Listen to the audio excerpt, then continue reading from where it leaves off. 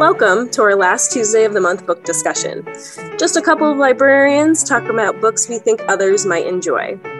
August's read is Lost Children Archive by Valeria Luiselli. Spoiler alert, we usually end up discussing endings and key plot points.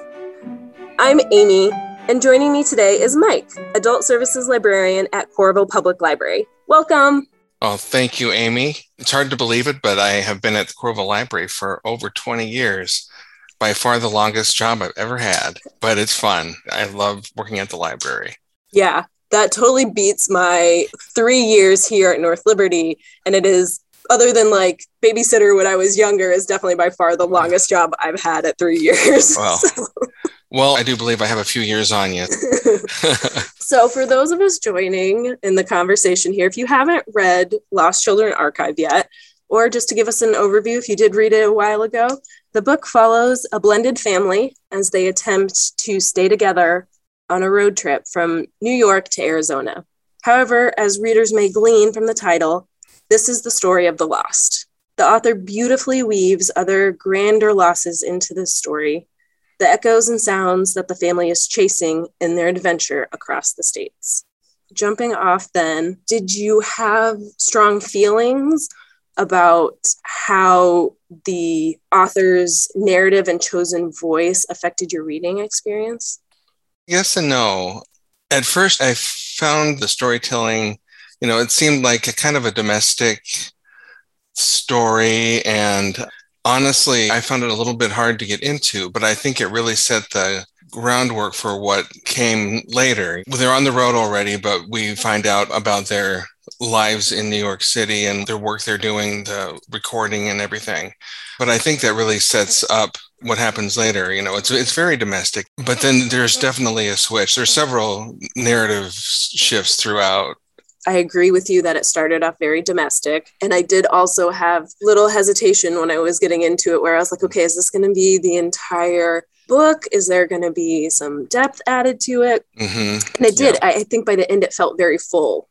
Yes. It grew into something completely different than what you start with and then what the story starts as. The thing I did enjoy at the beginning was this little domestic moment of the children falling asleep while the adults were talking. And it's really silly. And, the children just start farting in their sleep, or one of them does, and the other starts reacting. And it was really funny, but very domestic too, and it was like, well, that's kind of sweet, but it does take a number of turns. But I guess that makes sense, since in some ways it really is kind of a road trip book. Although, it harkens to On the Road a little bit by Jack Kerouac, but only in the most general kind of ways, I think.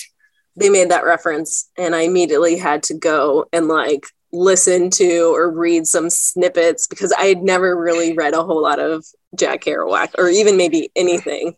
Yeah, I used to read On the Road every few years in the spring, when after a long winter, it kind of gives you the yearning to get up and just go, go, man. But I think there's another little parallel toward the end of the book. There's a 20-page or so long single sentence. And so it's almost like the stream of consciousness kind of writing that the beatniks were known for, especially Jack Kerouac. But I don't think he even ever did that. That just reminded me of when he has that long stream of consciousness. For some reason, and maybe it's because I also listened to it, that was an experience in and of itself. I think it reminded me very much of, and I'm going to blank on the author's name, so if you know it, rescue me, please. But the Howl. Yeah, Ginsberg. Yes. Yeah. So it reminded me very much of that, too. Very good point. There are some parallels you could definitely see. So getting into point of view, because we did talk about how it takes some shifts, and there are shifts in parts 2 and 3, I believe, where we switch entirely point of views from the mother. We may even get one brief chapter from the father at some point. I think there's a small section, yeah. But 2 and 3, I think, is mostly dominated by the boy, as we kind of hear him referred to throughout most of the book. I really enjoyed the shift to his perspective, more so than I enjoyed the mom's perspective for most of it. I did too. Partly it was because her perspective is as an adult, and, you've got all the responsibilities, and his is his younger perspective. Also, I think one of the things too is thinking about narrative in this and thinking about told stories, and how his perspective is really filled by stories that are told, and the stories that he knows kind of adds a little sense of adventure almost. You could say the same is true for the mother, but there's more of a sense of adventure with him. I did enjoy those parts more, and that's when it really took off for me, was going into the second part of the book. Yes, definitely. His voice is just so different from hers, and he, like you said, just kind of can approach the world with a sense of wonder that adults can't. And you can see that in his voice. And Louis Selly, the author, did such a fantastic job. I think it's so hard to write from the perspective of a child, especially for adults. And it's just amazing. I think it's hard for any author. A lot of male authors are often criticized for trying to write in a female perspective, and rightly so, but it's the same thing.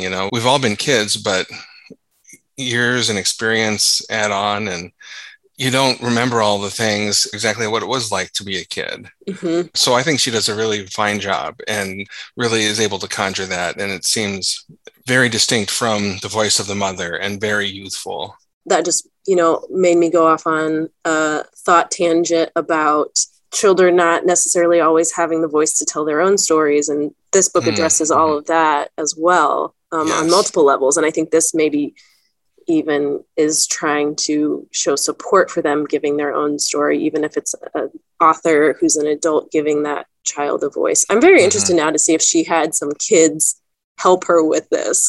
I'd be curious too. I mean, isn't some of the work that she did in writing, was with migrant children? And, so I think she maybe wasn't immersed in that, but had a lot of experience at least with them. And so maybe that made it a little bit easier too, just to kind of, to really see their perspectives. Yeah. And make it seem more real when she wrote. Yeah, definitely. Maybe there were interactions that she drew from, and specific, even maybe phrases or things that she could pull from with her experience. For those of our audience who may not know, she did work directly with migrant children, and the mother in this story, a lot of her experiences are reflected by the author's own lived experiences, working with folks through the court process and whatnot. So this book obviously tackles some recently current events about the immigration crisis in the United States. And it also brings in stories of not folks who have in our history as a country been uprooted. What was your take on the representation of that? It was really neat to have some of that larger context in reading about the details of the experience of the main characters. Like the father was studying history of the Apache and the lands specifically where Geronimo and where the Apache finally surrendered in that area. And, so there's that history of the Native Americans there, but then also it's closer to the border of Mexico, and it's actually in the land that once was part of Mexico.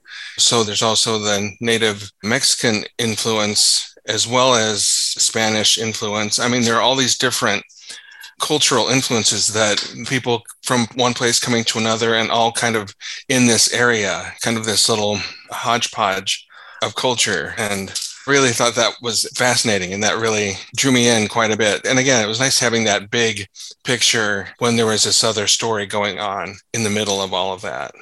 It was just woven beautifully. And the way that it was done, particularly in part 2, because that's where we see a lot of that, because we have the boy, and I guess the girl as well, spoiler alert, specifically for this section, the boy and girl end up going off together in the woods and essentially almost running away from their parents. And then there are passages that are read throughout this that come from another book, which I should have looked up before we had this, but also called Lost Children Archive. No, it was Elegies for Lost Elegies Children, for right? Lost Children. Or of Lost Children. I think it wasn't a real book, but it draws from real books. But the book itself, I think, was her creation. That's how I understood it, but I could be wrong too. That's what I was wondering. I was also wondering if there was a part of their story that was actually incorporated in it. So there was like some time jumping there and melding of time. And I wondered if that was a purposeful thing or if that was just me interpreting it that way, where this book is a continuing collection of all these stories, and it kind of is like a fantastical thing where it gets like pulled in. That might be too much fantasy for this book. Yeah, almost like a little bit of magical realism or something. Because I kind of felt that too. It was like, wait a second, where are we now? And so it was like time was just kind of bending a little bit in there. I wonder if it was intentional and saying that we're in the past now and the struggle is the same. That could be an oversimplification, but maybe something like that. That's the gist of what I was thinking as well. So I'm glad I wasn't alone in that. And I think that with the author's personal experience, definitely bleeds through, and it definitely feels like a real representation, specifically when she's talking about the more current border crisis in the United States. It definitely feels very real. I'm sorry, wasn't it written in 2019? So we were struggling with these. I mean, we've been for a long time, but some of the more current problems that we've been having were then happening and, are still happening now.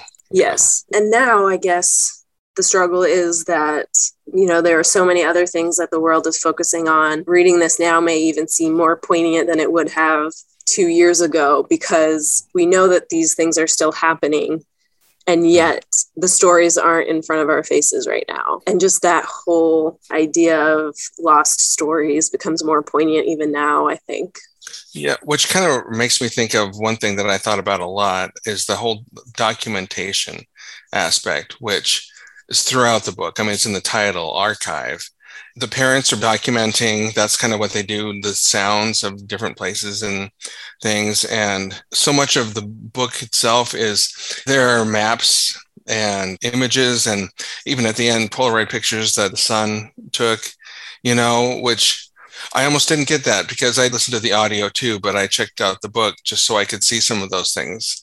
And it's really fascinating. And it made me start thinking about the stories and documenting stories, and however you document them, visually or written word or in some record of a child that's crossed the border, or, whatever kind of document, a legal document or whatever, it's not documented. It's almost like it doesn't happen.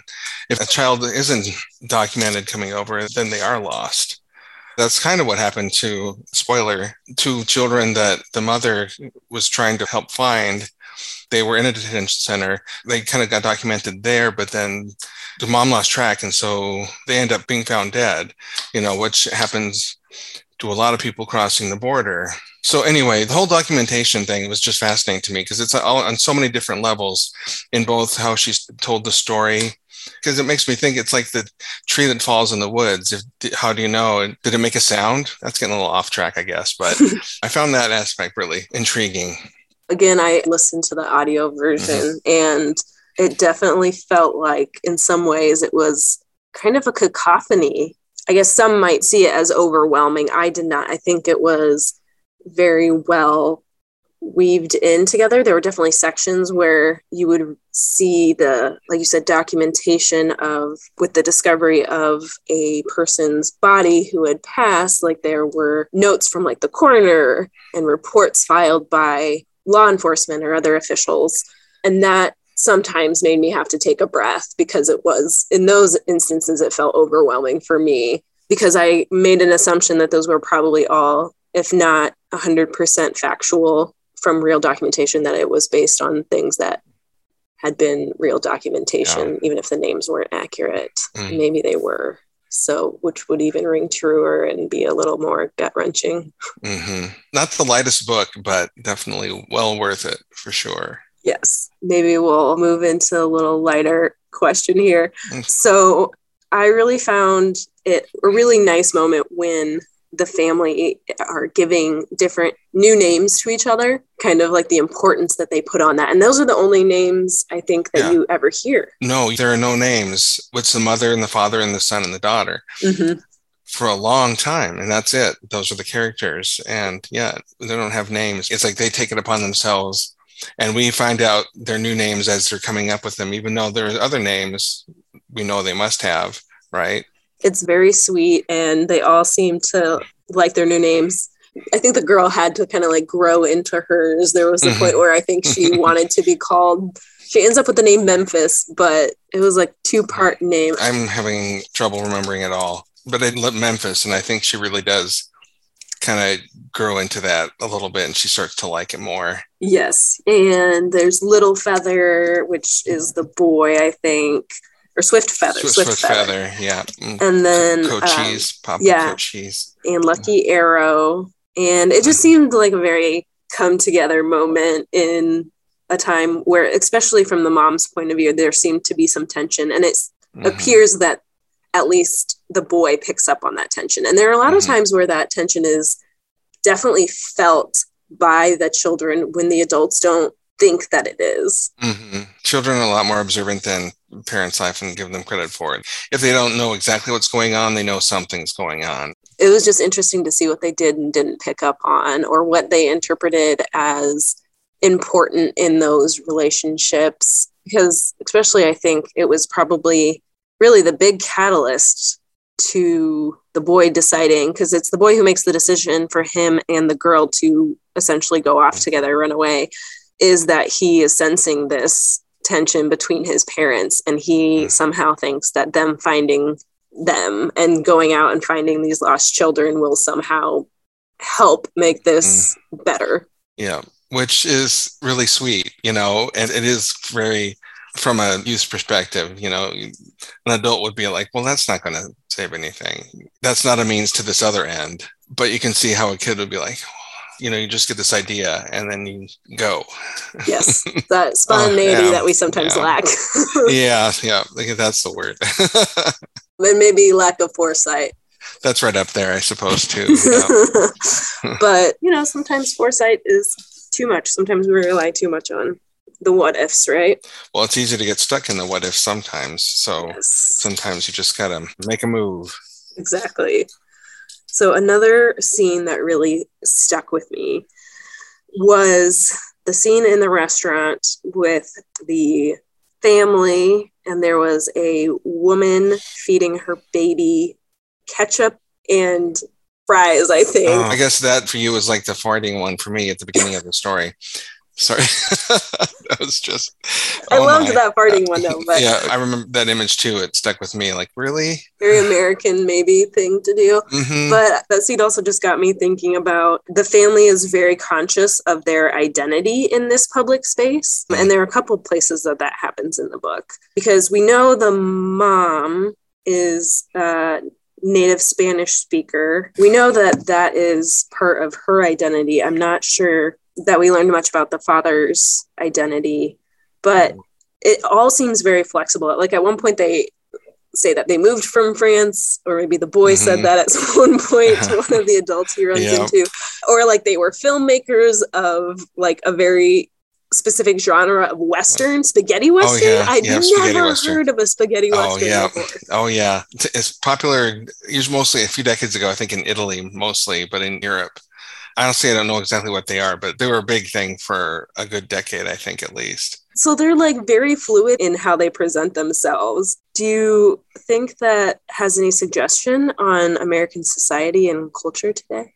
I think a lot of people feel like they have to do that to present a good what the acceptable presentation is by the majority. A lot of people call it like code switching. So like when you're comfortable and you feel at home, you act one way, and then to fit in better, you maybe act a different way or a slightly different way, so you're not perceived as different. And I think a lot of people who aren't of the majority probably feel a need to do that. So that's what it says to me, and that this family's just gets a little more creative with it. I mean, kind of, they don't want to cause any ripples and they don't want to make any waves. This is a story this time and it's different the next time. It's a little different, they're traveling, so they're not among the same people, so they can kind of do that. But I think there are some relations there. I mean, it relates to code switching. It's not exactly the same thing, I don't think. Yeah, and part of it definitely has to do with their safety, and you can tell that. And I think there's even a piece where it's pretty obvious that the kids get that too. When you said that kind of blending in with the majority or not wanting to make waves, I think that there's a lot of discussion around how we as a society interact with people who have different viewpoints or beliefs, and how we have those conversations in a way that isn't aggressive, I guess is the way I want to say it. So that was something I was thinking on as I was reading through these sections. Was part of it is a reality of being obviously not of the majority or not of a identity that grants you immediate power or privilege in a society. It made me think about these conversations that we have with folks who have different viewpoints and how we do that poorly these days for the most part. There are definitely avenues and venues and things that allow for good, open, honest communication between folks who don't have the same viewpoints. It was just so full of lots of different ideas, but at the same time, it felt like I had a very thorough line and point to the message. So I really appreciated that about this book. One of the lines that I really liked from the mother early on in the book, I don't even remember exactly where it was in the narrative, but some of the writing was just downright wonderful. And the line I keep thinking about is, I don't keep a journal. My journals are the things I underline in books. So she was talking about how she doesn't loan out books because then people will be basically reading her journal. So she doesn't write down by itself, but it's in reaction to what somebody else has written. I really liked that. But there are lots of moments like that where the writing was just really beautiful. I 100% can feel that because our reactions to books, a lot of times we don't talk about every book we read unless you've got a really good friend or partner or somebody who will do that with you. But we don't get to talk about books all the time. And so I can see where reactions to those can be very deep and often is very personal. And those inner thoughts are precious, obviously. I'm also going through, if folks read the physical copy, there are Polaroids throughout, which I thought was delightful. Yeah, it's too bad that it's podcast, so you can't really see them, but that just means you need to go pick up the book. And even if you listen to it, you should pick up a copy of the book in print so you can see some of the illustrations and some of the documents and things that are scattered throughout. It really fills it out in a really neat way. And you can pick up copies at your local libraries, folks. Oh, that's right. I know the Coralville has it, and I'm pretty sure that North Liberty does too. And if your library doesn't have it, I'm sure they can get it for you. So 100%. So thanks for joining us, everybody. If you enjoyed Lost Children Archive and are looking for more books to add to your reading list, I have a couple suggestions, and Mike also may have some for you. I have a couple. They're nonfiction. They're not stories, but it's about kind of this area, if you want to dig deeper in a couple of ways. So the first one is called On the Plain of Snakes, and it's copyright 2009 by Paul Theroux. He does a lot of travel writing, and it's about his travels in Chiapas and Oaxaca in Mexico, and there are lots of illustrations. And it's really just kind of his travels in Mexico. So it's not directly related to this, but the illustrations and writing kind of just give you a flavor of south of the Southwest, what life is like. And the other book is by Luis Alberto Urrea, The Devil's Highway. I don't remember what year it was written, but it's based on a true story about 26 migrants that cross the border, and they go to an area that's not traveled a lot, and it's awful, and only 12 or 13 survive the trip. And so it's Urrea's account of what these migrants that survived tell him. It's their account of that, but he also interviews the smugglers that brought them over and the Border Patrol agents that found them. So it's a pretty broad overview kind of perspectives of a variety of perspectives, some of the issues that we're dealing with on the southern border. And it's heartbreaking, but it's a wonderful book.